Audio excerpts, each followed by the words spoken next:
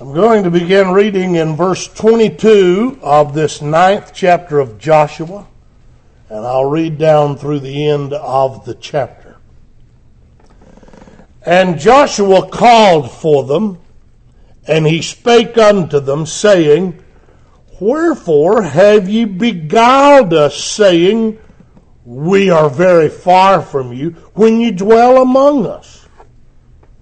Now therefore ye are cursed, and there shall none of you be freed from being bondmen, and hewers of wood, and drawers of water for the house of my God.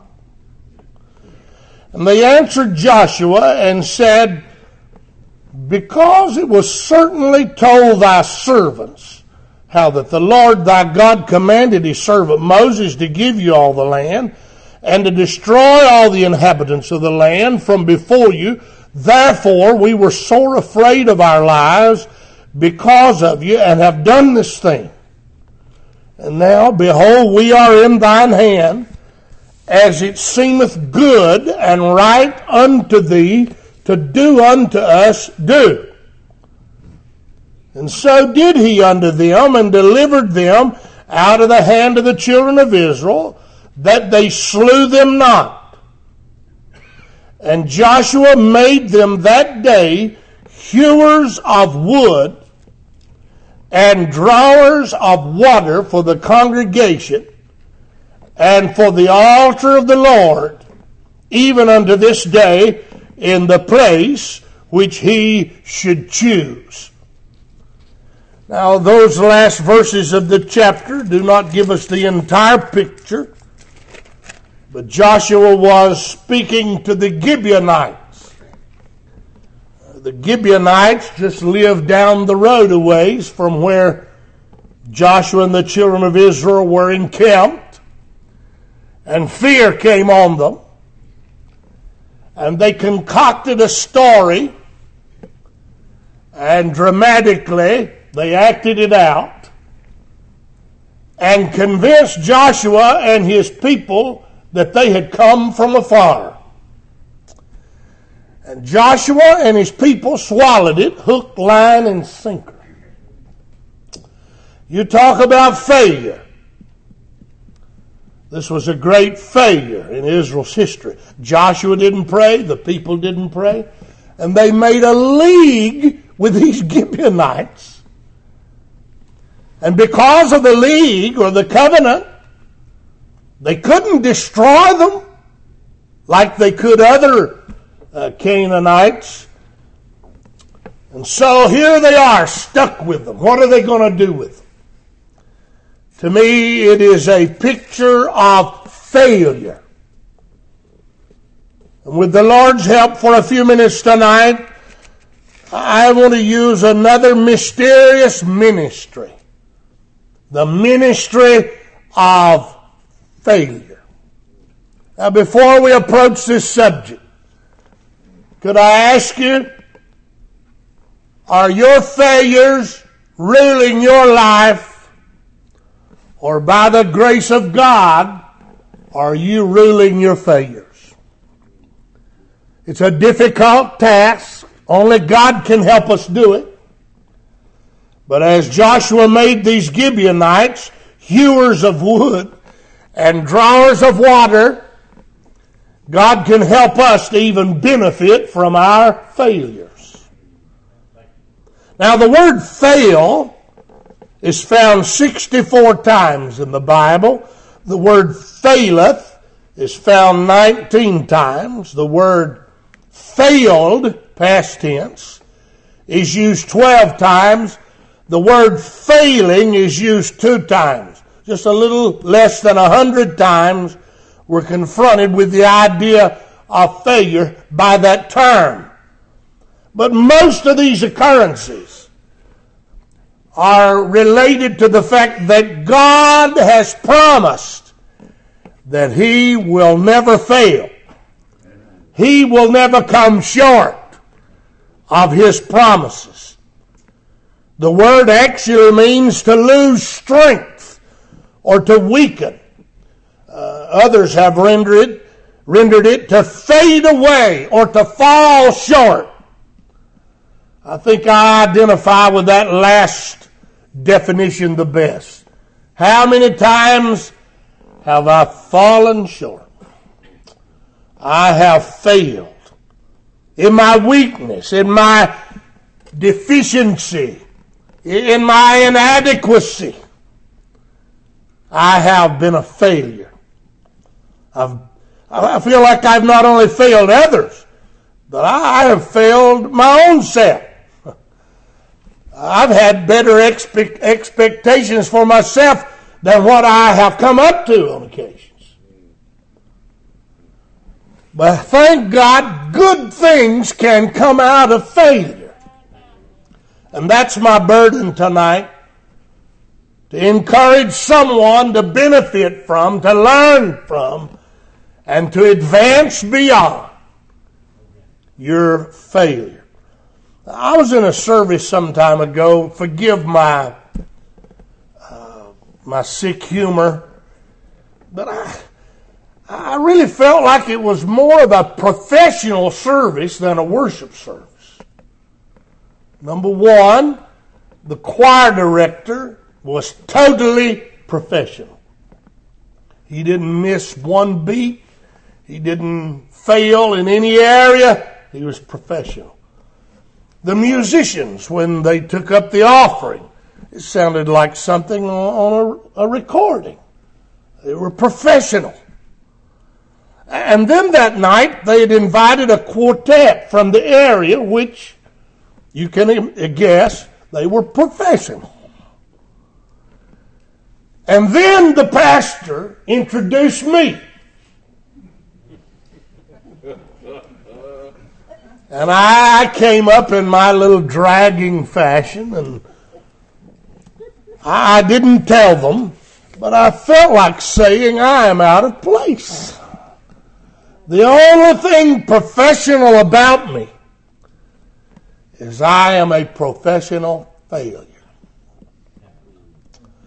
Now, we don't like to admit that. We'd rather cock our head and smile from ear to ear, and people say, how you doing? We'd rather say, great, good to see you, great. When right then we're hanging on by a thread.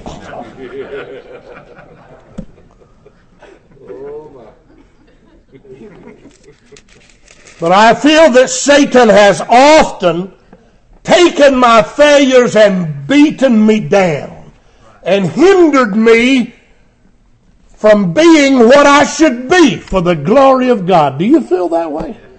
I do not want to be a casualty because of failure. I want to be an overcomer. And in Christ we can be overcomers. More than conquerors. So let's look at this story in Joshua chapter 9. And I'd like to point to your attention or call to your attention several particulars in this account that helps us understand failure. First of all, I want you to notice in verse 1 the scene of failure. And it came to pass when all the kings which were on this side Jordan, in the hills and in the valleys, and in all the coasts of the great sea over against Lebanon, the Hittite and the Amorite, the Canaanite, the Perizzite, the Hivite, and the Jebusite, heard thereof, that they gathered themselves together to fight with Joshua and with Israel with one accord. The scene is not Egypt. The scene is not the wilderness. The scene of failure is not in Joshua chapter 1, chapter 3, chapter 5, or chapter 7. All those are great chapters. But the scene is in chapter 9 inside the Canaan land. They've crossed the Jordan. They've come into the land. They've overcome two strong cities, Jericho and Ai. Ai, after they had failed because Achan had taken of the accursed thing. But once that was purged, God gave them miraculous victory over Ai. And then they turn right around and fail in relationship to the Gibeonites. Now I'm just going to mention two brief thoughts and pass on from these early verses.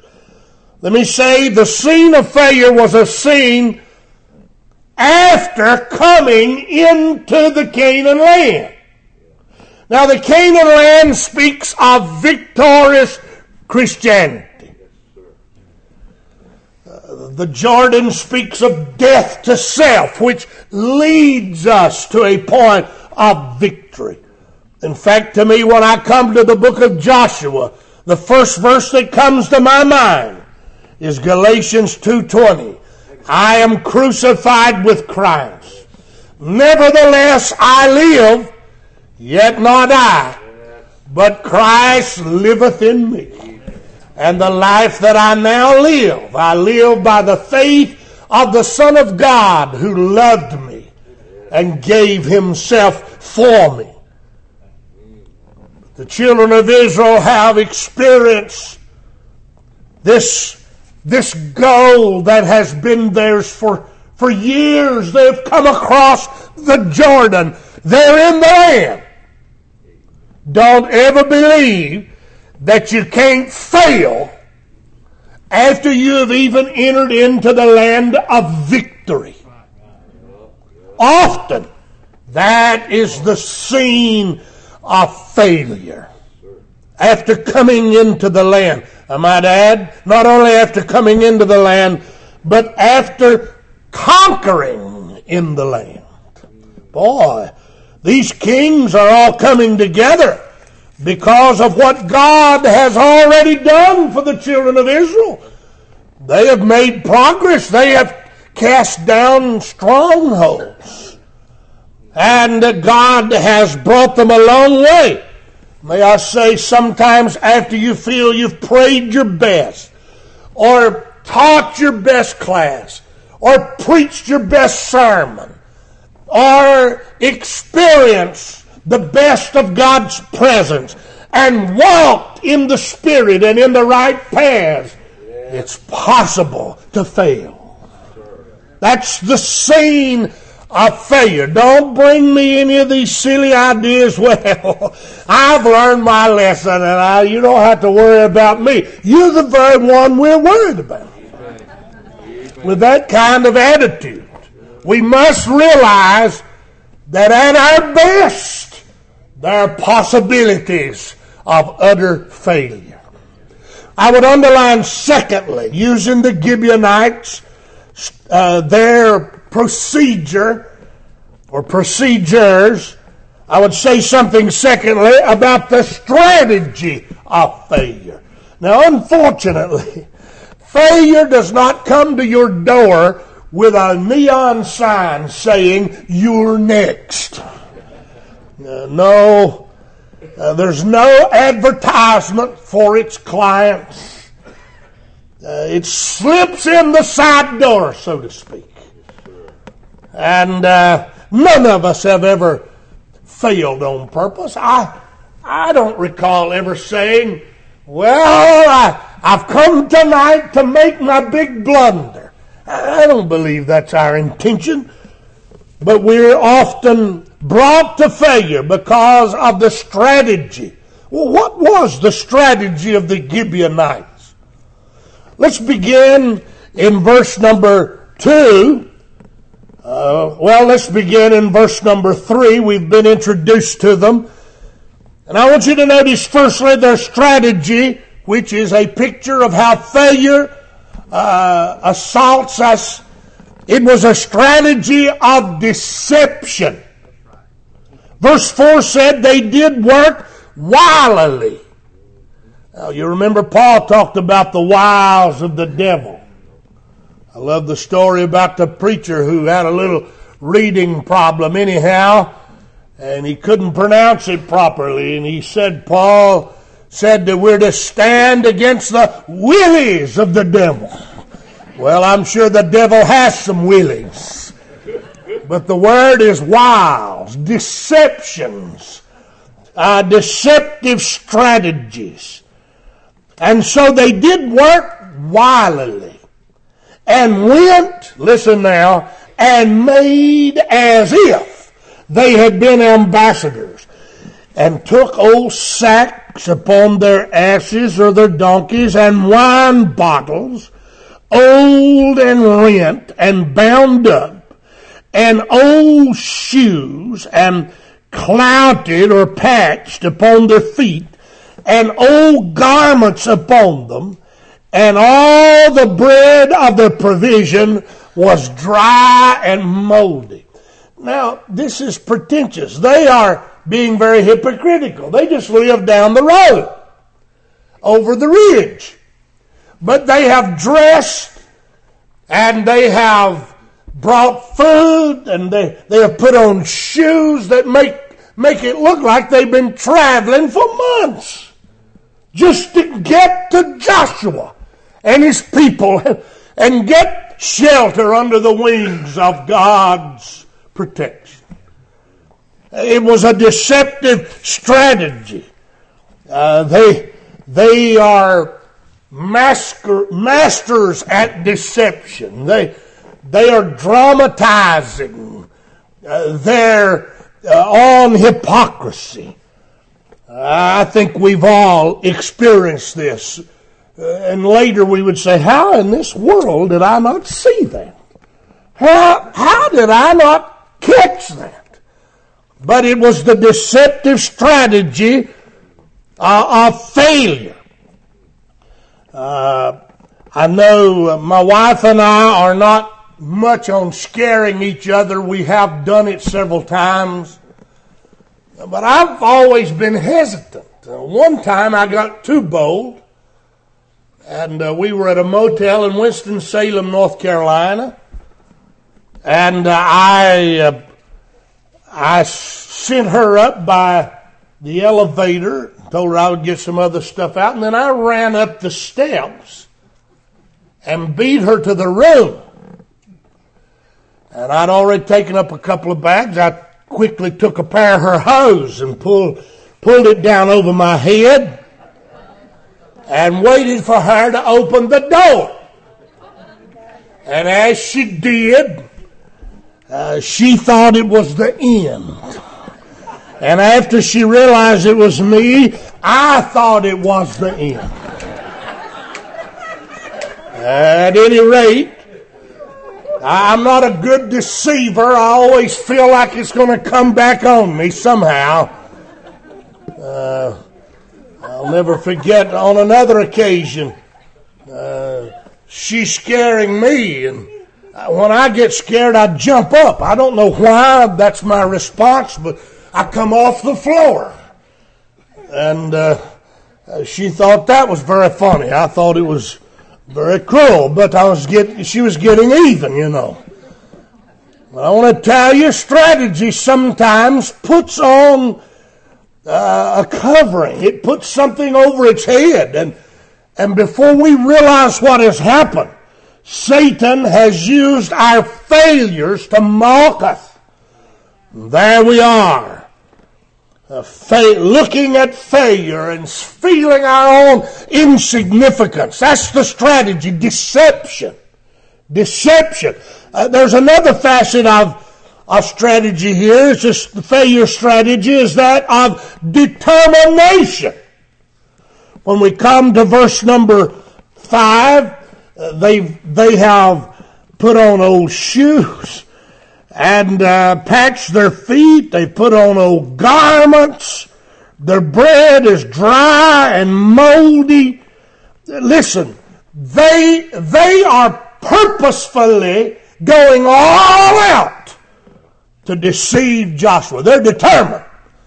And I believe on some occasions failure has been a daredevil, as it were, and purpose, determined that I would be deceived.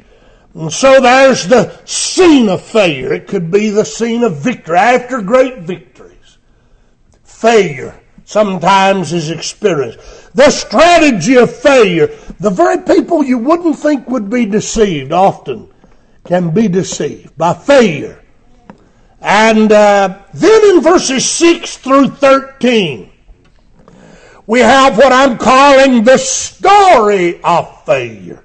Boy, failure can paint such a vivid picture and set the stage so meticulously and fix the environment in such a convincing way that the story seems to overwhelm you. It may happen on the job, your failure. It may happen in the home. It may happen at church. It may happen in the community.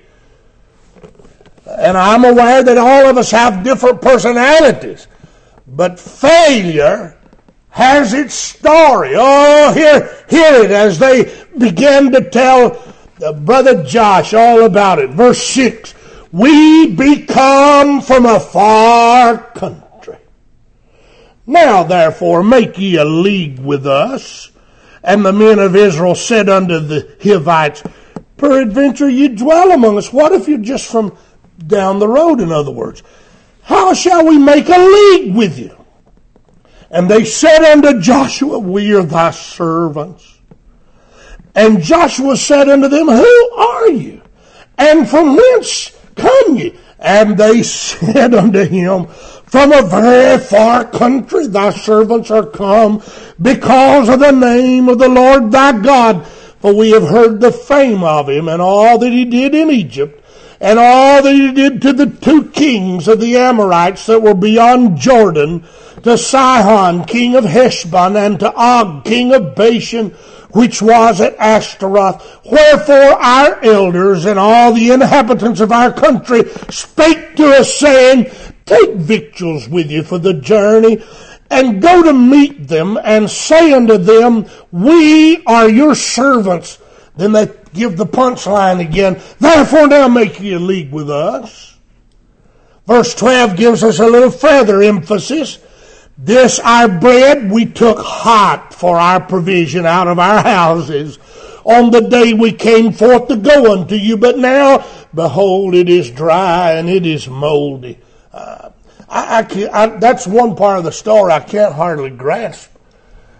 Who's going to keep hot bread wrapped up? If they brought it hot out of the oven, let's have bread. Let's break bread.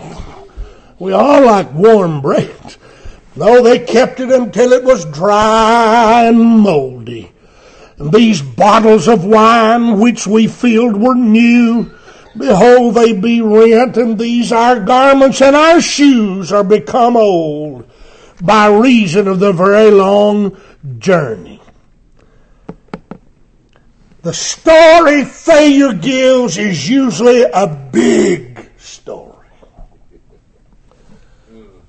I don't know if I feel that I've ever failed in a little fashion. By the time I resurvey it and look it over again, it seems to get bigger and bigger and bigger. And there I am. You go to church and you say as you go in, boy, I hope they don't call on me to pray tonight.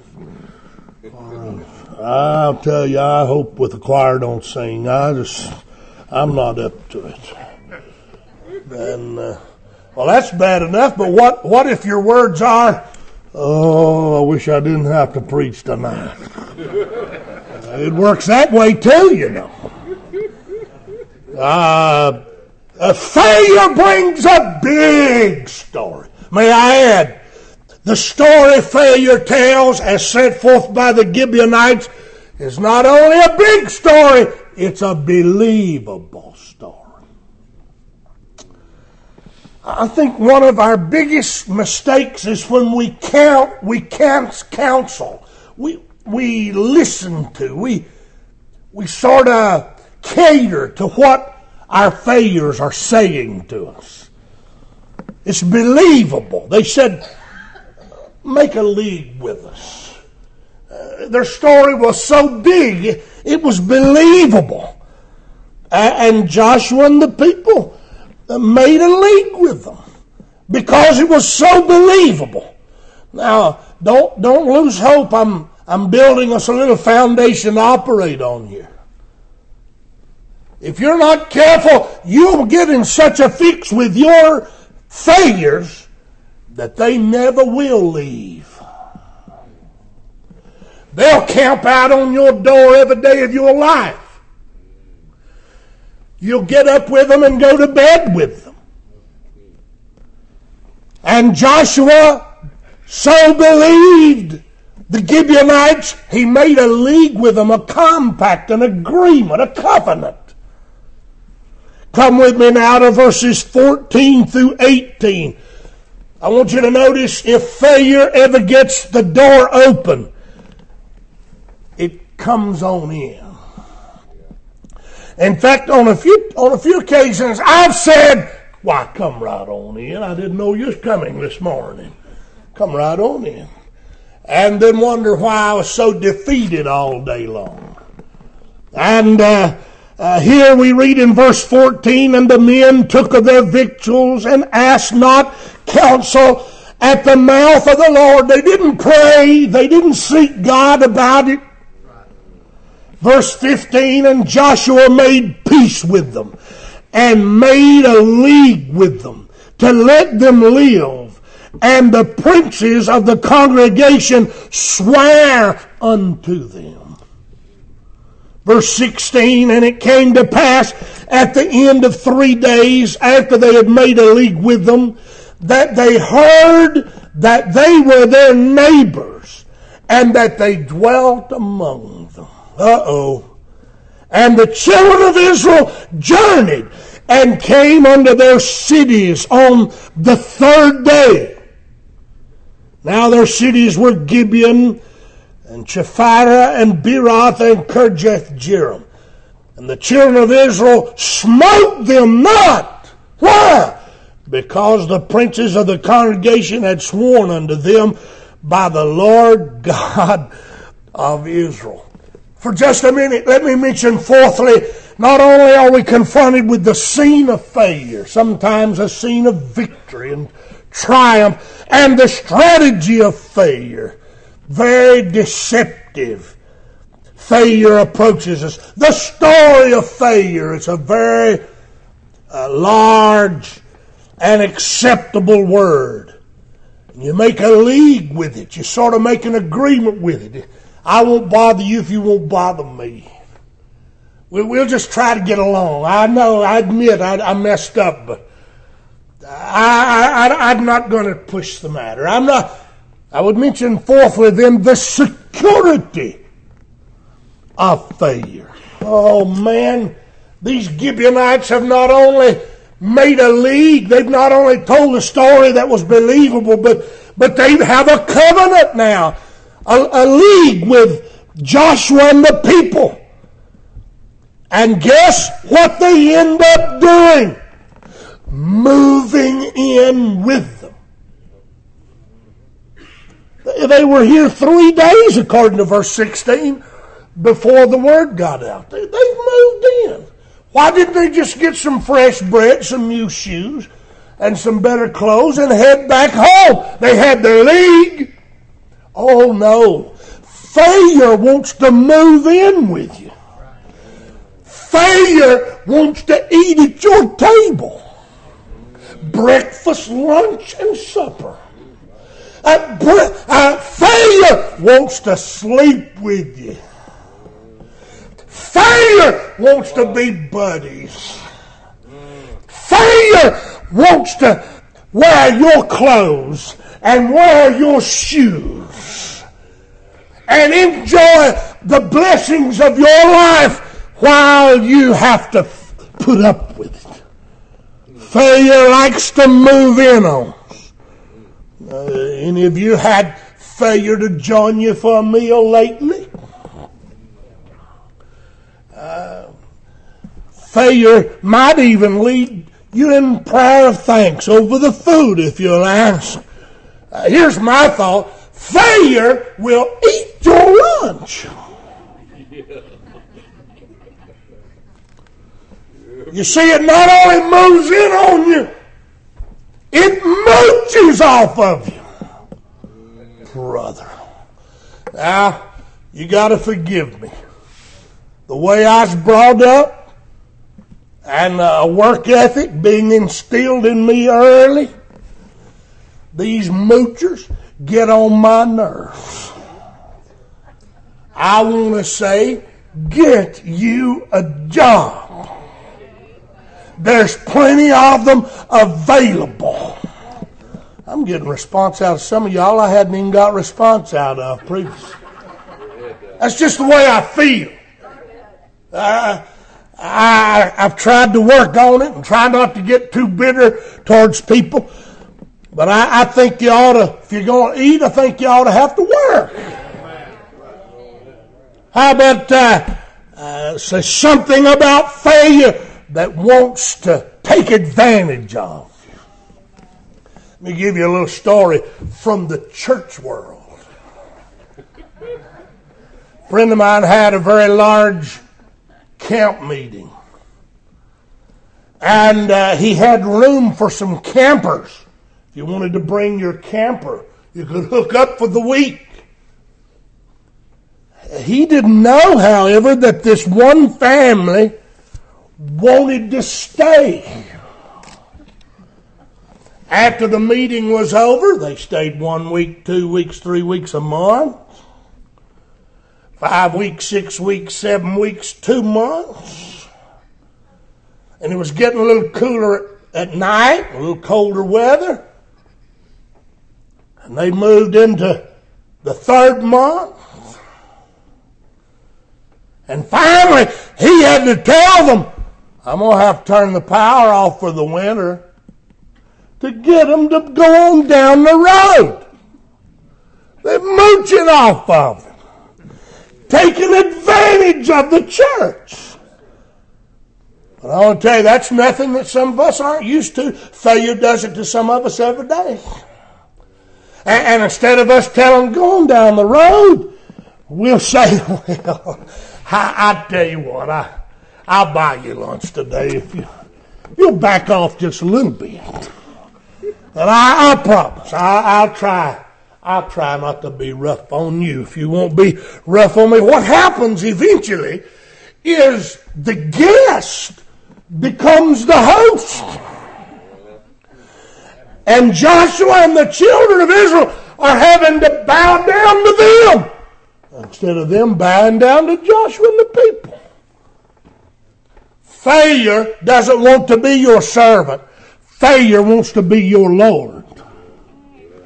And if you're not careful, you'll dress it, you'll feed it, you'll cater to it just to try to give a truce or to be faithful to your league instead of taking over in the name of the Lord Jesus and claiming what's yours in the Canaan land.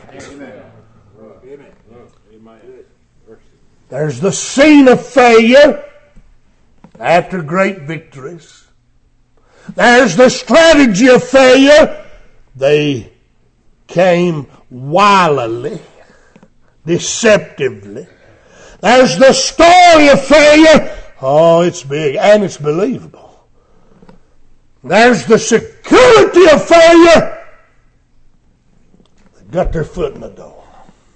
The Gibeonites have, and if you ever make room for it, it feels like it's got to stay. And you feel like you're intruding on it instead of it intruding on you. I want you to think with me along one other line. I want to mention, fifthly, the scourge of failure. You've already sensed this in the message. But this thing of the Gibeonites coming into the camp and moving into other people's tents, sleeping in other people's beds, wearing other people's clothes, eating other people's food, the people got sick of it. They got tired of it. I would say, firstly, according to verse number 8, the people first got sick of it. Then, that's verse 18. Then, according to verses 19, 20, and 21, the princes got tired of it. We got to do something. We can't kill them. We can't hurt them.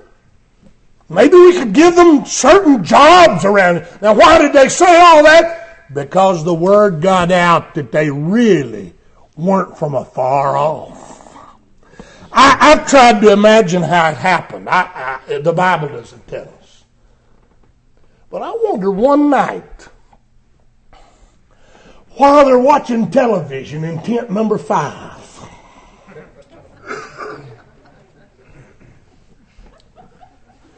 and eating little Debbie cakes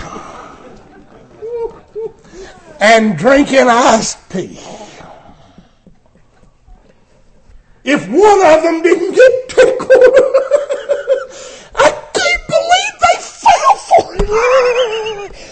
And somebody in tent number 6 heard it. So what's so funny over here? What y'all laughing about? It's awful late. Well, we can sleep in the morning.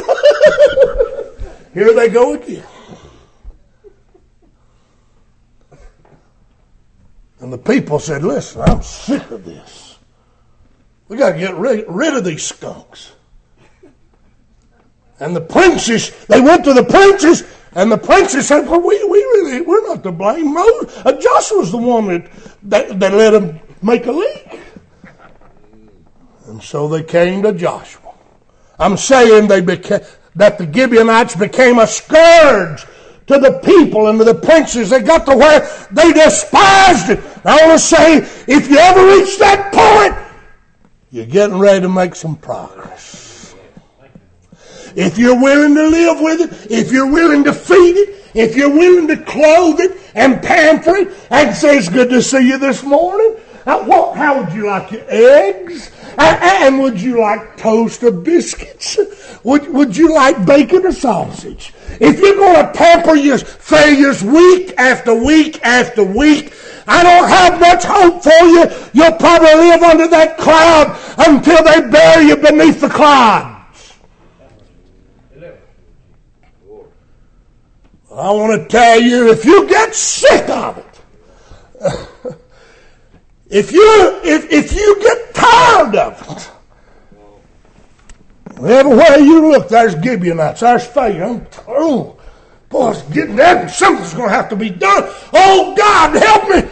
Hey, you're making progress. Now you can lay down and say, I failed. Oh, I failed. Won't y'all pray for me? I'm one of the biggest failures in our church. Won't y'all pray for me? You can operate there,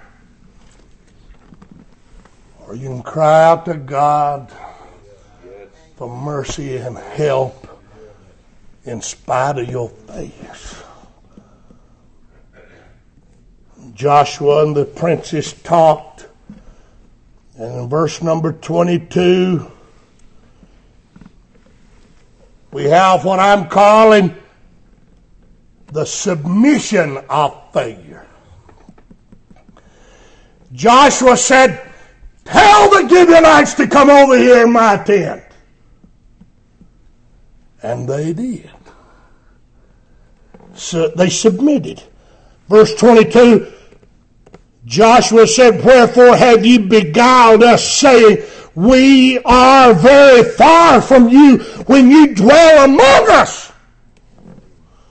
Now, this is a simple little thought, and I hope it doesn't sound like just the power of positive thinking or cheap psychology.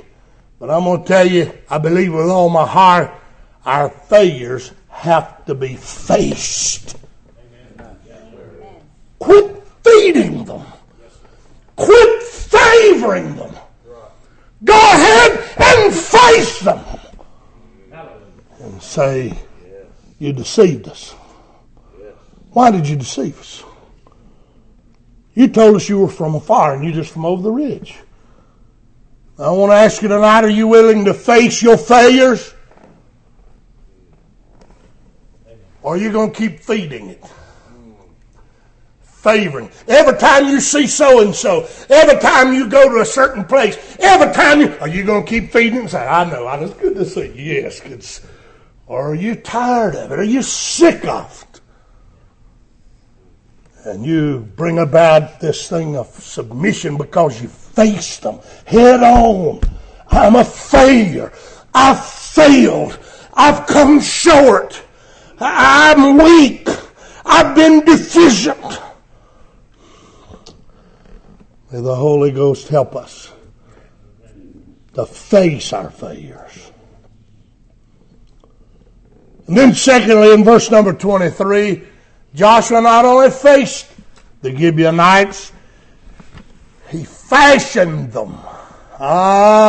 Instead of them fashioning him and making him look like a fool, he fashioned them.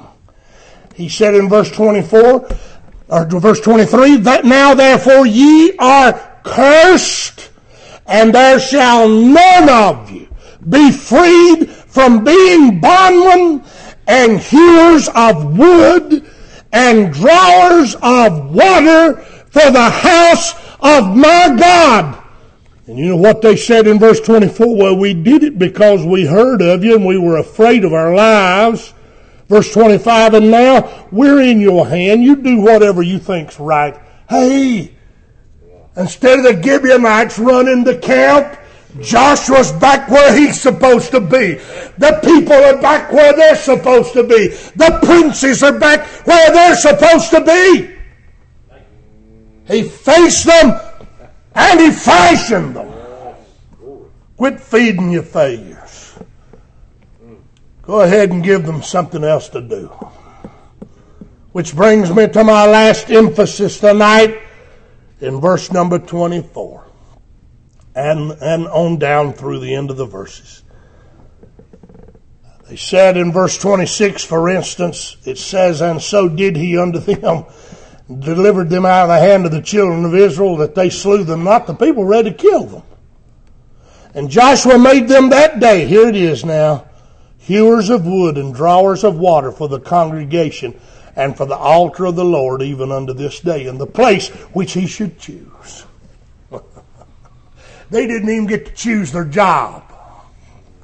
They were told what they had to do. I want to call this the service of failure. Now, the title of my sermon may have sounded a bit confusing, but the basic idea is that God wants to take our failures and minister to us through them instead of letting them master us. And in the end, Joshua's failures chopped their wood and hauled their water while they kept on serving God. Now, I don't know about you, but I don't like to chop wood. And I don't like to haul water. A couple of times on the hill where we live, our water has frozen up in the wintertime. I do not like to haul water. And I got out of the wood chopping business some years ago. Everybody made fun of me anyhow because I use an axe left-handed instead of right. But here, Joshua takes his failures and they chop his wood and keep him warm and haul his water and keep him refreshed while he worships God and works for God. His failures are put to work and they have to chop and haul, chop and haul and chop. The service of failure. I believe God's able to take our biggest blunders, some of the most stupid things we've ever done. He's able to turn it around, make them chop our wood and haul our water. And we can go on with God. We can go on with God. My first grade teacher's name was Miss West. Please don't take it wrong. I've got enough folks in that line. But I never have figured out why they would get an older woman who'd never had children to teach a first grade full of little children. she about pulled my hair out. My wife told me the other day, she says, getting a little thinner, getting a little thinner.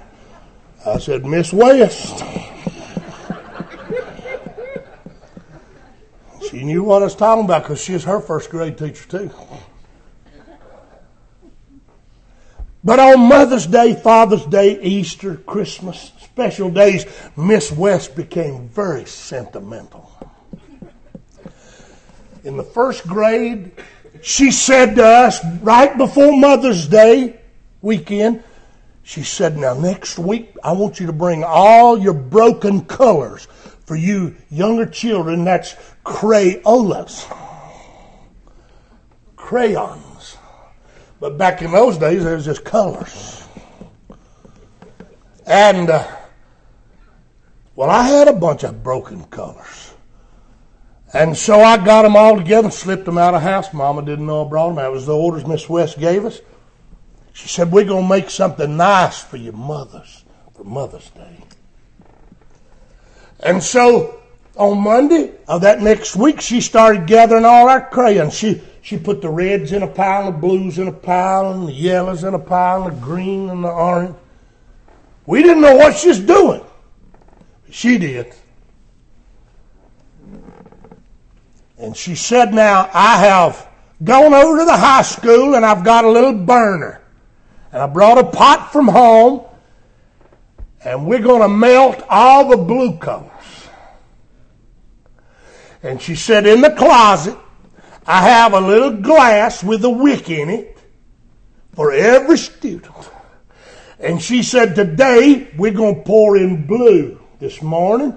Then I'm going to melt some red this afternoon. We're going to pour in red on top of the blue.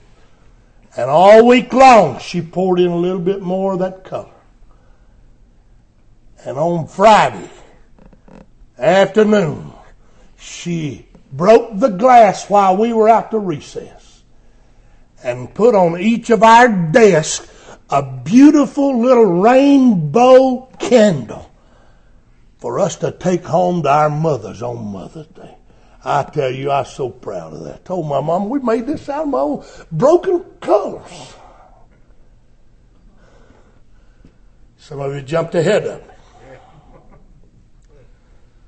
There's a lot of old ugly places in that box where we keep our colors.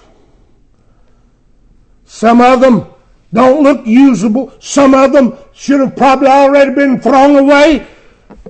But I want to tell you, if you'll somehow turn over all those broken colors, those failures, turn them over to God,